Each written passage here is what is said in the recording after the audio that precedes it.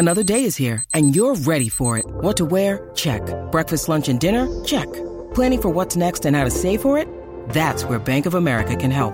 For your financial to-dos, Bank of America has experts ready to help get you closer to your goals. Get started at one of our local financial centers or 24/7 in our mobile banking app. Find a location near you at bankofamerica.com/talktous. What would you like the power to do? Mobile banking requires downloading the app and is only available for select devices. Message and data rates may apply. Bank of America N.A., member FDIC. When you need mealtime inspiration, it's worth shopping Kroger, where you'll find over 30,000 mouth-watering choices that excite your inner foodie. And no matter what tasty choice you make, you'll enjoy our everyday low prices, plus extra ways to save, like digital coupons worth over $600 each week. You can also save up to $1 off per gallon at the pump with fuel points. More savings and more inspiring flavors make shopping Kroger worth it every time. Kroger, fresh for everyone. Fuel restrictions apply. It's another episode of Conduits of Trouble. Judd Zolgad, Chip Scoggins, Star Tribune sports columnist. And, Chip, we can just start off with the obvious big story. It is Green Bay Packers week. Packers week. It's Green Bay Packers week. Do you like it this early? If I'm the Vikings, I love it because I can go to Lambeau Field when it's not going to be snowy. Sure. As a fan, I think it's far more intriguing when it's played. And I'm surprised because week 2 was played at Lambeau last year. Yeah. And so I thought they might flip-flop it for this year and have the Vikings going there late and the Packers coming here early. They don't. But if I'm the Vikings, I get to keep Kirk Cousins out of I don't know, Sure. 20 below, or 20 degrees, 3 below. Yeah. Well, remember last year it was hot, right? Yes. Yeah, I like it, but when it's anytime you have like a division game or like in college when you have a big game, I always like them at the end of the year because it adds a little more drama if there's something on the line. Packers are here late though for they're late, the night for the prime time. Sure, yeah. But it's interesting because this has a different feel because the Packers are so different. If that makes it does. Defensively, offensively, new coach. Past couple of years, it's like all right, Aaron Rodgers and Jordy Nelson. You got to defend. It's basically like the same storyline, right? How's defense going to stop that? Now it's new coach, new offense, a lot of new players on defense. You think the Packers' defense, based off one game, is better? How much better? I think their defense is going to be Vikings' new offense. I think the Packers' defense is going to be legit. Now, I'm not trying to say that they're in the Bears or Vikings stratosphere defensively, and it's going to take them a while if they are going to get there to get to that point. But I do think this defense now. Listen, Aaron Rodgers post game in Soldier Field. Have you seen him? No. When's the last time you saw him that happy? And they only scored 10 points. That wasn't because of his offense. Normally, he'd be pouting if they scored 10 points. Yes. But what do you say to Michelle Tafoya? He's like, we got a defense. And he went and he bumped Mike Penton, their DC, on the. But that's as happy as I've seen Aaron probably 3 years, 4 years. And that's the thing about that defense. They neglected it for so long, and Dom Capers' his scheme was just kind of archaic, and now you bring in, Preston Smith and Zadarius Smith. I was looking it up. Kenny Clark is a lot. Yes. And Zadarius Smith, I looked it up. Him and Danielle Hunter led the NFL with pressures in week 1. Both had 10. Interesting. Okay. Both had 10 I knew pressures. Hunter did. I didn't know. That's Pro Football Focus. Yeah. Wow. So Zadarius Smith had 10 pressures too. And looking at the Packers, the dope sheet. Did you get the dope sheet? I got the dope sheet, yeah. Love the dope sheet. For people who don't know, the dope sheet is the Packers preview material that they give media members.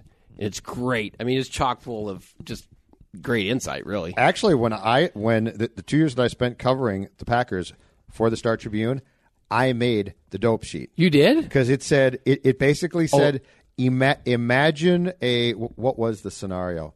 Imagine a Philadelphia reporter covering Washington or something. Well, we've got a Minneapolis reporter covering. I made the and it was and they didn't change it. It stayed there like all year to be like, look how big we are. It's one of those standard notes at every. Yes, it was a standard note. I made the dope sheet. In fact, I think I saved one. I'll show it to you sometime. Yeah, you have to. But it basically said, that. It basically said, look at us. That is we got great. A Minneapolis guy here. And what do you got? Still one of the all-time interesting moves by the Star Tribune. Well, it was actually at the time it was smart. So this was after the internet started to boom that first time, yeah. And then if you remember, it crashed completely. And I think newspapers were like, "Oh, thank God, the internet's not going to succeed," because they were still, saying, "Oh, we're going to sell papers and sell advertising." And I remember the reason I was given for it was the Pioneer Press was going into Western Wisconsin to cover preps big time. Yeah, and they were doing a really good job. And Keith Moyer, the publisher of the Star Tribune at the time, was basically like, "What can we do that would appeal to Wisconsin people in the Twin Cities?" And he's like, "Let's go cover the Packers." It was Scott Gillespie, who was our editor at the time. Big Packers fan. You love the Packers. So for people who don't, that was 2000 and early 2000s. It was they sent me. So they sent me for. They got the idea it must have been during training camp 2003. So the first thing I ever covered, which was tough to do, is I went in for the first game in the remodeled Lambeau against the Vikings, which the Packers lost that game, and I covered week 1 of that season through the end of the playoff run, which is the one that went to Philadelphia, and they lost. They blew the 14. I think they had a 14-0 lead. And then 2004, though, I went back for training camp, which was great, and covered them straight through. And the last thing I think I covered in an official capacity for the Star Tribune related to the Packers was the Aaron Rodgers draft, because I covered the April of it would have been April of 2005. And then I think they decided to put me on the Vikings beat with Seifert a few months after that. So the last thing I covered was watching Aaron Rodgers fall to the Packers, and the Packers make that pick, which at the time is a huge deal because everyone kept wondering at that time, when are they going to take Brett's replacement? And of course, Brett didn't like that. Yeah. But there was some interesting times. But I went to cover. So in 2004, I went to cover training camp must have been late July. I did not come home again here until Thanksgiving. Oh my goodness! You had an apartment, the whole thing. I had a Star Tribune apartment. It was I don't know great. if we ever talked to this. How did like players and coaches treat you? The players don't care. Well, and players don't, but the players and just team officials were like, "What is this guy doing here?" Well, at first they thought it was really weird, and I remember I think there was some hesitancy. It might have come from Mike Sherman, the head coach at the time, to allow me to watch practice because visiting media aren't allowed to watch practices. Oh, so yeah, and you're. And then Jeff Blum, their PR director at the time, who I think is a New Hope guy, Blum basically is like, no, this guy is here for good. He's like covering us, and so Mike's like, okay, that's fine. And plus, you watch basically stretching. Yeah, you're watching. Yeah. You're watching nothing. Yeah. But I think at first they thought, is he a spy? What's this about? Is he a Vikings fan? Is he a spy? And then after that, they're like, but that was the first time, Chip, I realized players don't care. Yeah, they don't. Yeah. Players only care. My experience is players, especially in that sport, they only care if you're on ESPN. If you're not on ESPN, they don't know the beat guys. Like they know their faces. They know, but a lot of times you're a face in the crowd. But you're facing the right. Yeah. Exactly. Unless you are a preeminent, local guy, because they come and go. Mm-hmm. And it's not like they care. Yeah. So it was odd though. It was odd, and it was, I think fans here at first were like, this is the stupidest thing I've seen. But, keep in mind, before the Vikings in 61, the Packers were the team here, and a lot of those people, to Moyer's point, at that time, still bought papers. Well, I don't know what percentage it is, but there's Packers fans that live in this metro area. Absolutely. And even, it's funny, Cousins talked about it yesterday. He said, somebody asked him about the rivalry, and he said, it's one of those, he said it feels like college, where like Michigan State, where you might have a neighbor or coworker, a buddy, whoever, that's a Packer fan. So I think there's, obviously there are people from Wisconsin that come here to work and live or whatever. And games in Green Bay do feel like college games. Yeah. That parking lot, that atmosphere. It's still my favorite. It's my favorite NFL venue. Oh, mine too. Just for the thing, for anyone who hasn't been there, it's you're in a small town, but then you're just driving through neighborhoods, and all of a sudden, whoa, there's Lambeau, like in the middle of it just rises in the middle of a neighborhood. And now they've changed it since when we were on the beat. I mean, it's more built up a commercial. They bought those houses. The Packers bought everything around there that they possibly could. But when I first got there, they had Lambeau had been redone, so it looked really, really good. Like their redo of that was fantastic.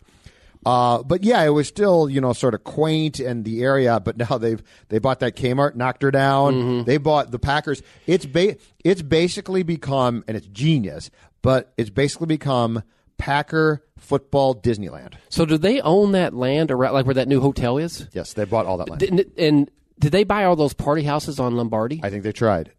What's amazing is they have these houses that did. people turn into party houses. I don't even know if people live there. It's just they might not now, but they basically went through and decided to attempt to buy up everything, and it's smart. I would too, yeah. But it makes it more corporate. Yeah, it's not the same thing. Corporate. Yeah, when you go over there, it's totally different. But than covering what a game, yeah, that place, it's a great place. The only other place that I think I ever covered a game where I can draw any type of parallel whatsoever was Kansas City. Kansas City. I think those two are and Buffalo's unique. Yeah, but I think Kansas City and Green Bay are the two where you feel like maybe because of the tailgate, maybe because of the stadium, whatever, where it just feels like a college type atmosphere. The amazing thing about Green Bay to me, though, was this. Being there in seasonship was fantastic. Like, I loved it. Oh, you did? It was, yeah. I absolutely loved it.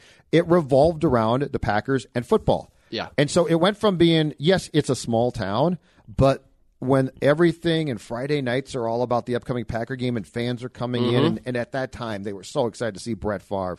I mean, there was, we one night downtown met some guys who basically talked about they had come in, I'm not kidding you, from like England, London, and they're like, we're here to see the number 4. We just want to see the number 4. And that's all they talked about. And it's like, that was really cool. Think about it. They've had 2 Hall of Fame quarterbacks, so they're going to be good if you have a Hall of Fame quarterback, typically, right? Yes. What will that town be like if they're bad? Like just I 4 can, and I can 12 tell you bad. this. So I loved Green Bay during the season, right? Yeah. So then I'm like, I'll go back and cover things like off-season camps once in a while or the draft. It was awful. It's got nothing. Yeah. During the off-season, it's not, I shouldn't say awful. It's but different. But it's different. Yeah. It's got, the character is sapped. The smell of the paper mill stench in the spring is way worse. But it's so funny. It's like a different town. Yeah. It's like, this is the type of town that shows up in documentaries that aren't necessarily favorable. Yeah. The football thing is great. But your QB question, this is why I think the Lord looked down on the Vikings and said to the Bears, take Trubisky.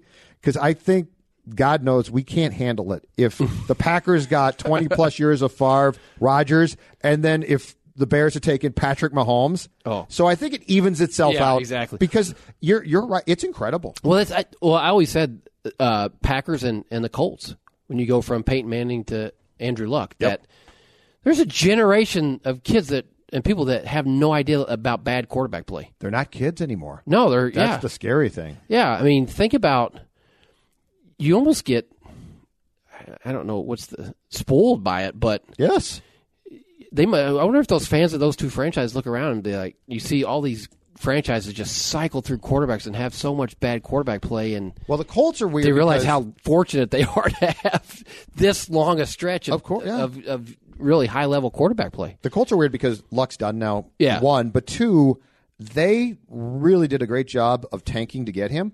Yeah, like that was very smart.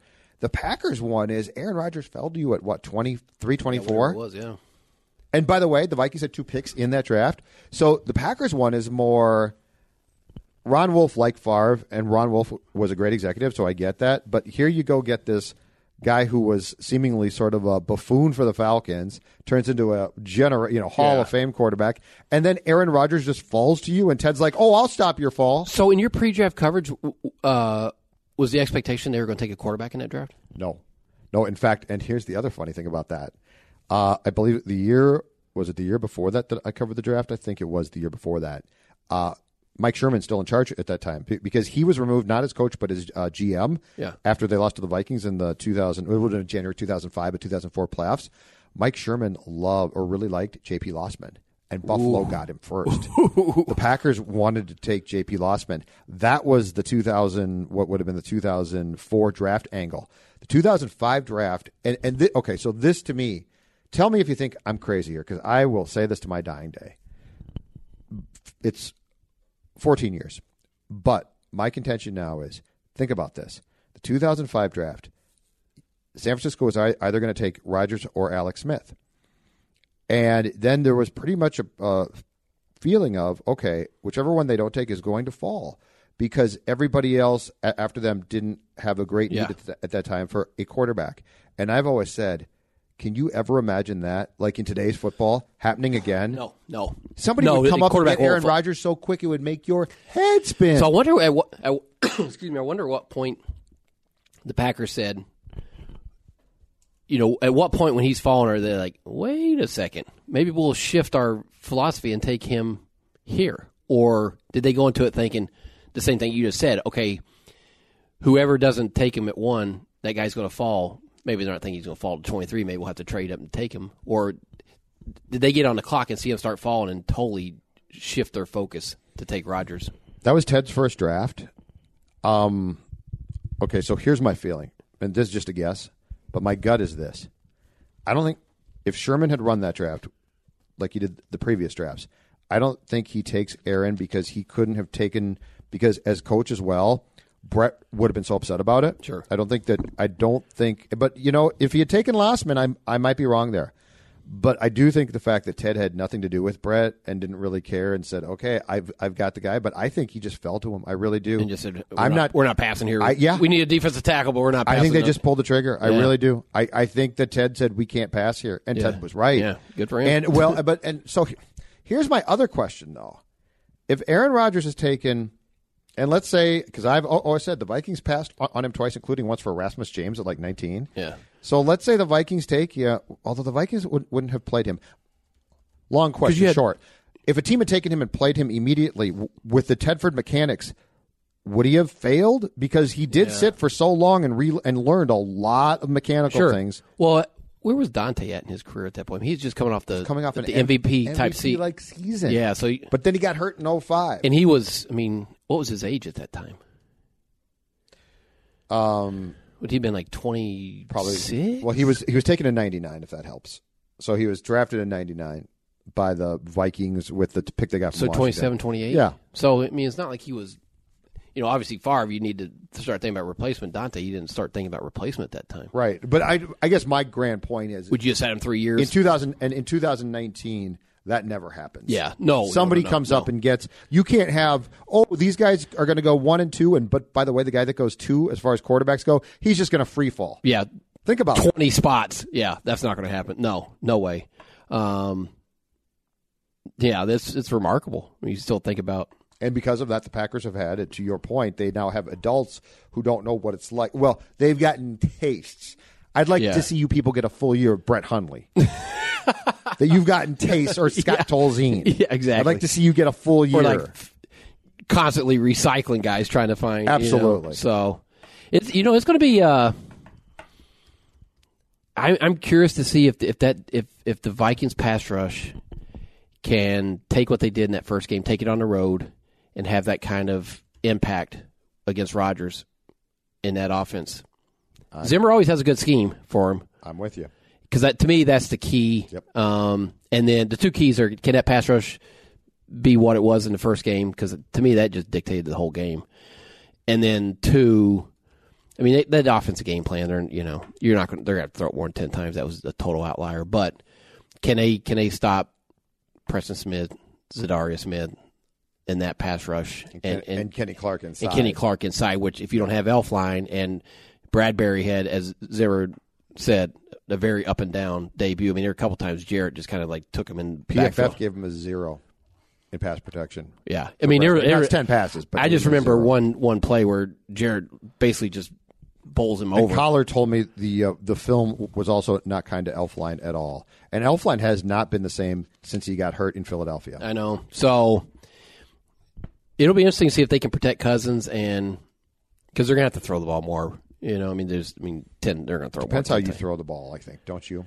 Yeah, like you don't have to go vertical. I don't think they're going to be able to just him stand back there and air it out. I don't. But if you can do quick, and I'm sure they'll have. I'm sure inside they probably have the same concerns. I've got a couple questions. What's the passing game going to be like to Cook, who can definitely catch the ball? And my other question is, and you didn't involve. I don't think you targeted this guy once last week. He blocked and played, but Irv Smith Jr. Yeah. Because I don't think, Josh Doxson went on the IR today, and he's not done necessarily for the season, but he's done for a while.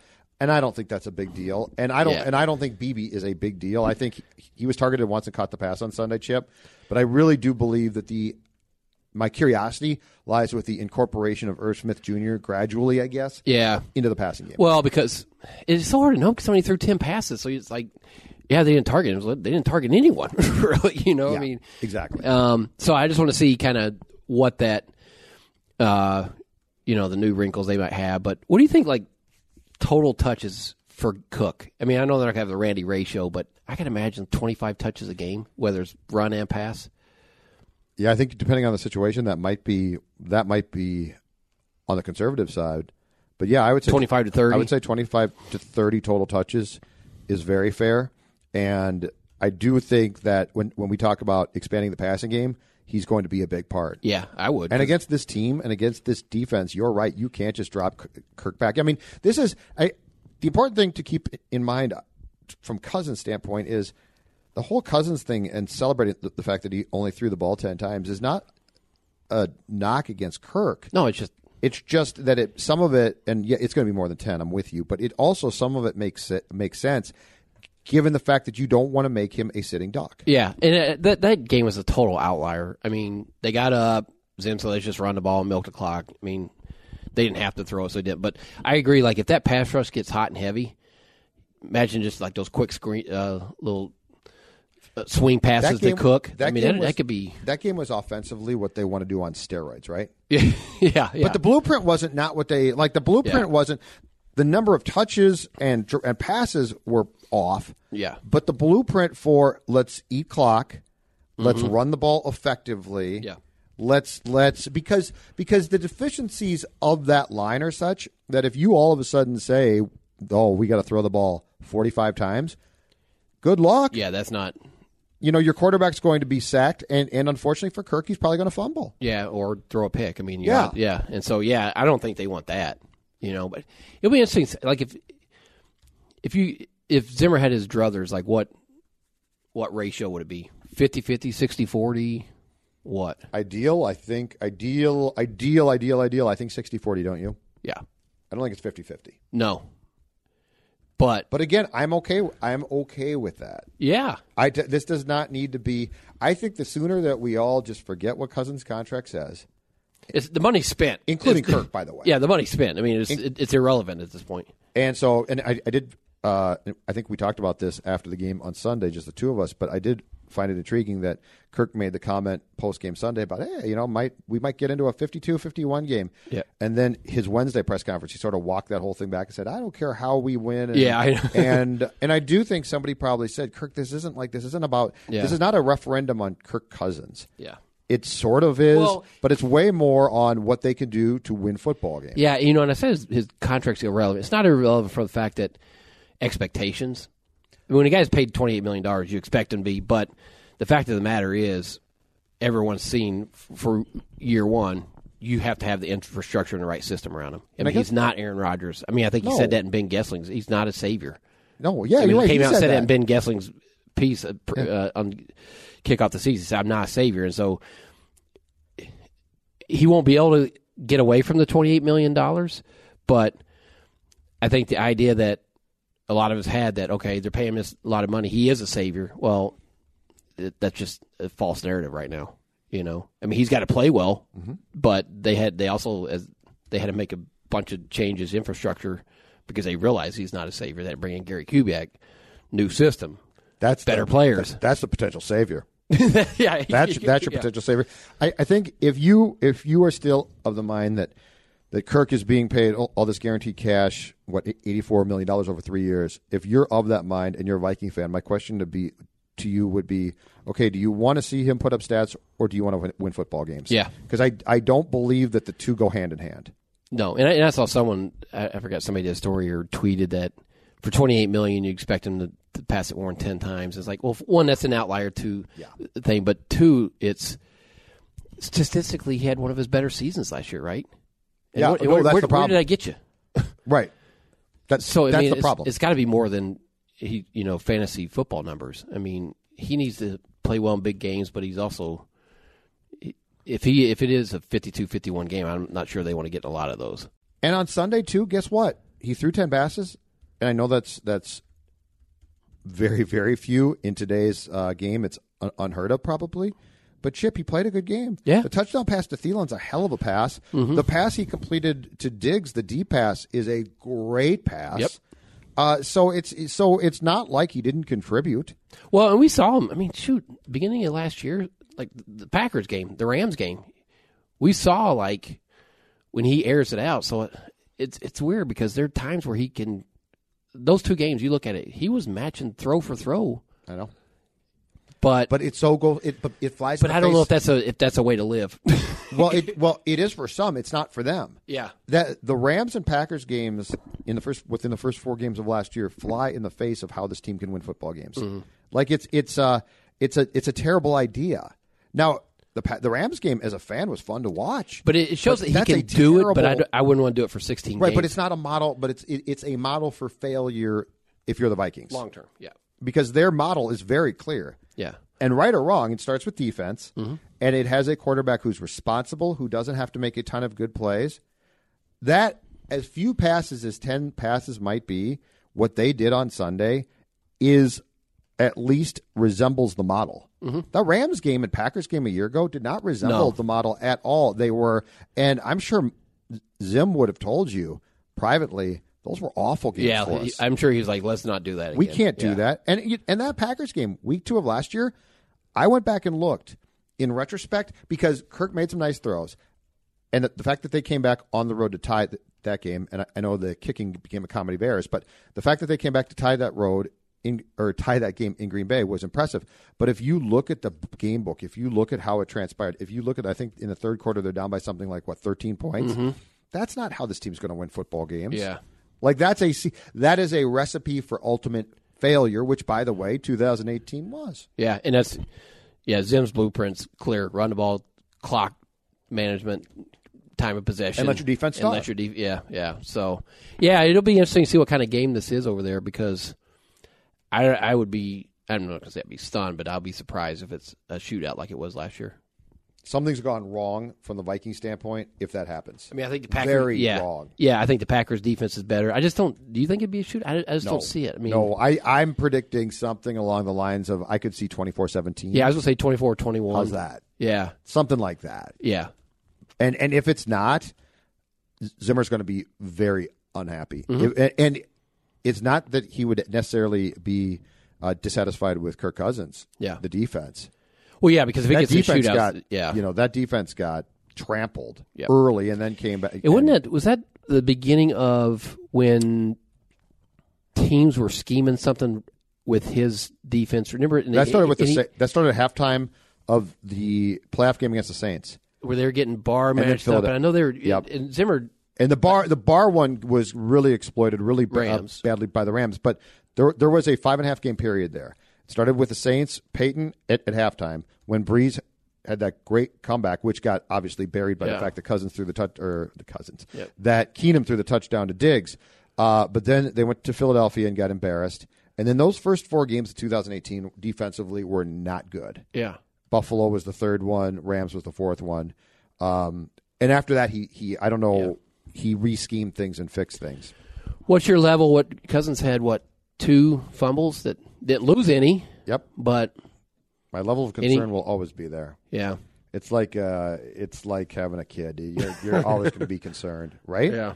And the thing is, so the one I think was on some type of botched exchange with the center. He never got it. The one that really scared me though was the one that was a fumble. I think it went out of bounds for like a 9-yard loss. Passer or incomplete pass. And then they challenged it and got it overturned to an incomplete pass. But those are the type of hits he can't. But that's take. a free run. I mean, they didn't pick it up. The safety had a free run or linebacker. No, but I'm not blaming Cousins. Yeah. I'm saying that's the type of thing that concerns me though. Yeah. Because he got annihilated there from a blind side, and that's how you get a herniated disc, and you're out for X amount of weeks. Yeah. So I mean, this game to me, here's the thing I can't get right in my head off week 1. The Vikings impressed me. There's no doubt about that. How bad were the Falcons? That was one of those games where, it's one of those games where it snowballed early, and so they sort of gave up. Mm-hmm. It just got away from them. We're like, all right. And Dan Quinn definitely does not have that team. No, it was weird. It just got away from so early that it was. And we've seen it a million times when it snowballs on team, right? Yes. So, I thought they were going to be a tough challenge. I mean, I thought Atlanta was like potential playoff team. So did I. And maybe they still will be. Maybe it's just one of those games they got away from. They just, regroup or whatever. But they really, yeah. To your point, they sort of gave up, so I can't decide how. Yeah. Because it wasn't like they had a vested interest in being like, we're going to come back at halftime. I think, and we've seen it before, when the Vikings get ahead and their pass rush gets revved up, they make life miserable in for that offenses. building. In that building. Matt Ryan looked like a rookie. Games can get away from teams, and that's what happened. So, do you got a pick for this weekend yet? I don't have a good feel for this. I don't have a feel for it. I don't have a feel for. I think I told you this on Conduits of Trouble last week. I don't have a feel for the division. I don't like the Lions, but I don't have a feel for the division. I want to see the Vikings on the road. Yeah, until you see a team play on the road, it's now hard. I might default to the Packers just because they're the home team. That's how I sort of feel, like a field goal. But I don't have. But if the Vikings win, I'm not going to be surprised. It's weird. I actually have a far better feel for a potential 24-17 final score than I do for who's going to have the 24. Yeah, I think both defenses are good, so I don't think it's shootout, but I think it's a field goal game either way, and I really don't know. I don't have a strong feeling either way. I mean, I think I would probably lean towards the home team. Can they make their field goals this year? Yeah. Can you imagine? That was the Daniel Carlson hat trick last year. Got him cut. Yeah. But I don't and also have a the Clay. I remember because I always cover the Packers locker room when we go there because we had two columnists there. But that was the Clay Matthews bogus penalty too. Yeah, which by the way, 6 weeks after that's not called. No, was and that cost him the game. Game's over at that point. Yeah, because he threw a pick. Yeah. Cousins threw a pick. Yeah. That was a gift from God, though. Yeah. The Vikings, if that game is week 8 or week 9, whatever, Vikings lose that game because there is no flag thrown. Sure. They didn't know what they were throwing flags for, so they just threw one. Just threw them, yeah, at the beginning. That's a very good point. Yeah. All right, let's pivot topics here. Golden Gopher football. It might not be pretty. Yeah. But it sure is fun. That Fresno State game, yeah. I stayed up till 2. I watched the entire thing. Like, there were a ton of mistakes. I'm not saying that there weren't. But they're a fun team to watch. Yeah, it was weird because they played very sloppy. A lot of, 5 fumbles, lost 3. Really just killer penalties that kept drives alive. It's a Devers penalty away from the play. I know. That one kept it, and they score on that. I know. Like they had those third down penalties where you're getting off the field, and then there's a penalty, and you extend a drive, and they score. They muff a punt.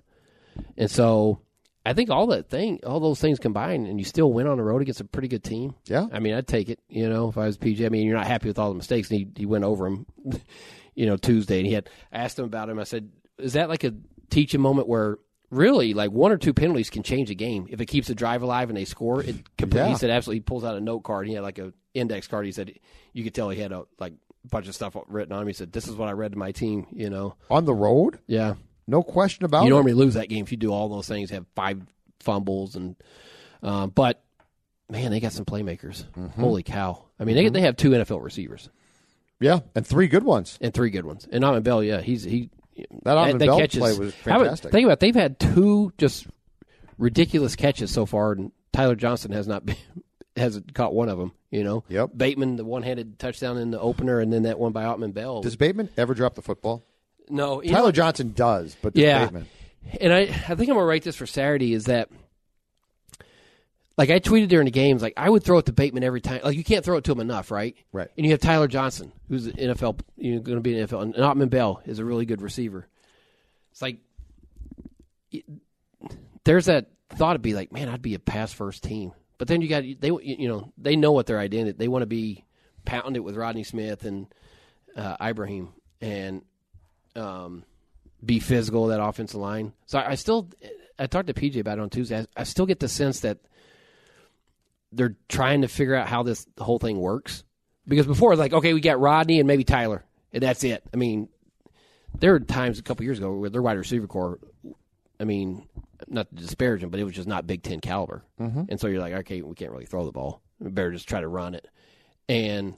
Or it's just you'd had Rodney, and sometimes they had Rodney and Shannon, but now you got 4 guys, and when Shannon comes back, 5 guys, and even 6, 3 running backs and 3 wide receivers that you really like, that you want to get the ball in their hands. And so I think Kirk Ciarrocca is still kind of filling this out. Like, what is this offense's identity? And what is it, Bateman and Johnson? Is it running the ball? Well, what's your faith in the quarterback, first of all? Let's start there. Well, he has his. I mean, he obviously has limitations. He's not big. He doesn't have a big arm. Right.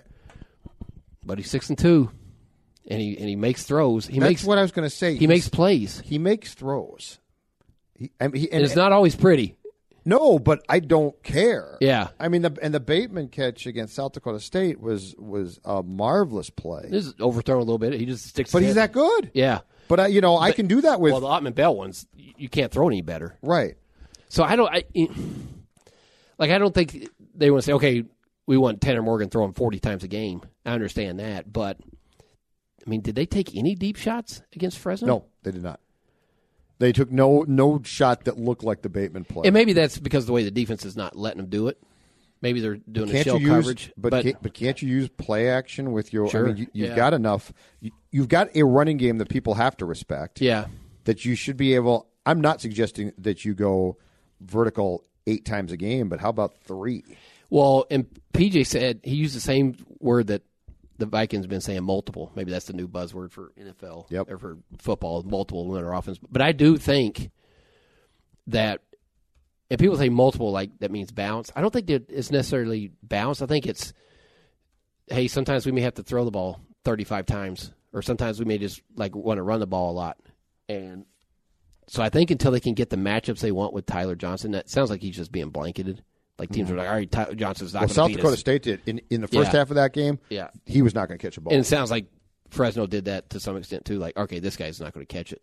But that's the thing. You've still got 2 other guys. You got Bateman, who are unbelievable. And Bateman has the best hands of any college receiver I've seen at this school in years. And Ottman Bell, they gave him the nickname Crab because he catches everything. He has like real strong hands, so it's like the crab. You know, that PJ gave him that nickname. But it's interesting. So PJ said we're still trying to figure out what we can do and like the personnel and everything. So I think I think their offense will evolve as the season goes on and try to figure out the run pass ratio and kind of how they attack teams. But I mean, the good news is they're scoring a lot of points and they got weapons. And as I said, they're fun to watch. Now. Yeah, and they're fun. They're fun to watch. I would like to see the offense gain an identity fairly quickly now because I think it's pretty clear. And this is not to say that Morgan should be throwing the football an absolute 10, but to what you said, I do believe against every game you should go in with a goal of 3 deep shots. Sure. And just try it. Yeah. And you know what? If it's a poor pass overthrown, it's overthrown. Yeah. It's not going to be picked then. Yeah. Antoine Winfield Jr., man. Yeah. That pick again, year 2, and against Fresno State. But if this kid can stay healthy, I know. Well, I was saying this to somebody. Imagine if Zimmer took him and said, "You're going to be my slot nickel." I'd do it in a heartbeat. I would too, because I think I don't. Maybe he will be a safety in the NFL. I see him as a nickel corner. I don't think he's a safety at all. Do you? Really? I think you're right. I think he's a nickel corner because of how physical he is, because he can cover. I think with his size and attributes, if you played him at safety, you're crazy. At nickel but he can corner, ball hawk back there. At nickel corner, I know. He's the old man, but I contend that the old man's fantastic. Yeah. But I think the junior has athletic ability that goes beyond what Antoine did. Yeah, and his instincts are great. Like they're explaining to him, asked him take it through that play, and it's like he had to cover the post. He's a smart kid too. Yeah, he knows football. Really he was talking about it's like he's been studying football with his dad since he was a kid, 7 years old. Like in Eden Prairie. Yeah, so his dad would watch his film. He breaks out his film. His dad, he watches Gopher film with him. Like he can get it on his computer, and so they talk about it. The old man's a football. Well, he's a genius. Savant. Yeah, but he had the post, and he saw Howden, the other safety, running over to pick up to cover that post. So he saw the wide receiver streaking down the sideline. He said, and he processed this in a second. He said he knew the ball had to be going the way that guy was running. So he circled back and peeled off and went over there and made that play. It's like it's just instincts. I mean, his football instincts are crazy. So it'll be interesting if he stays healthy and he just has a knack for big plays. I would guess he would probably come out after this year. That's just a hunch. I haven't, not going to talk about it now. Right. But just stay healthy. Just stay on. Just stay healthy. But I mean, man, if imagine giving Zimmer a player like, and what Zimmer would get out of him and how he would use him.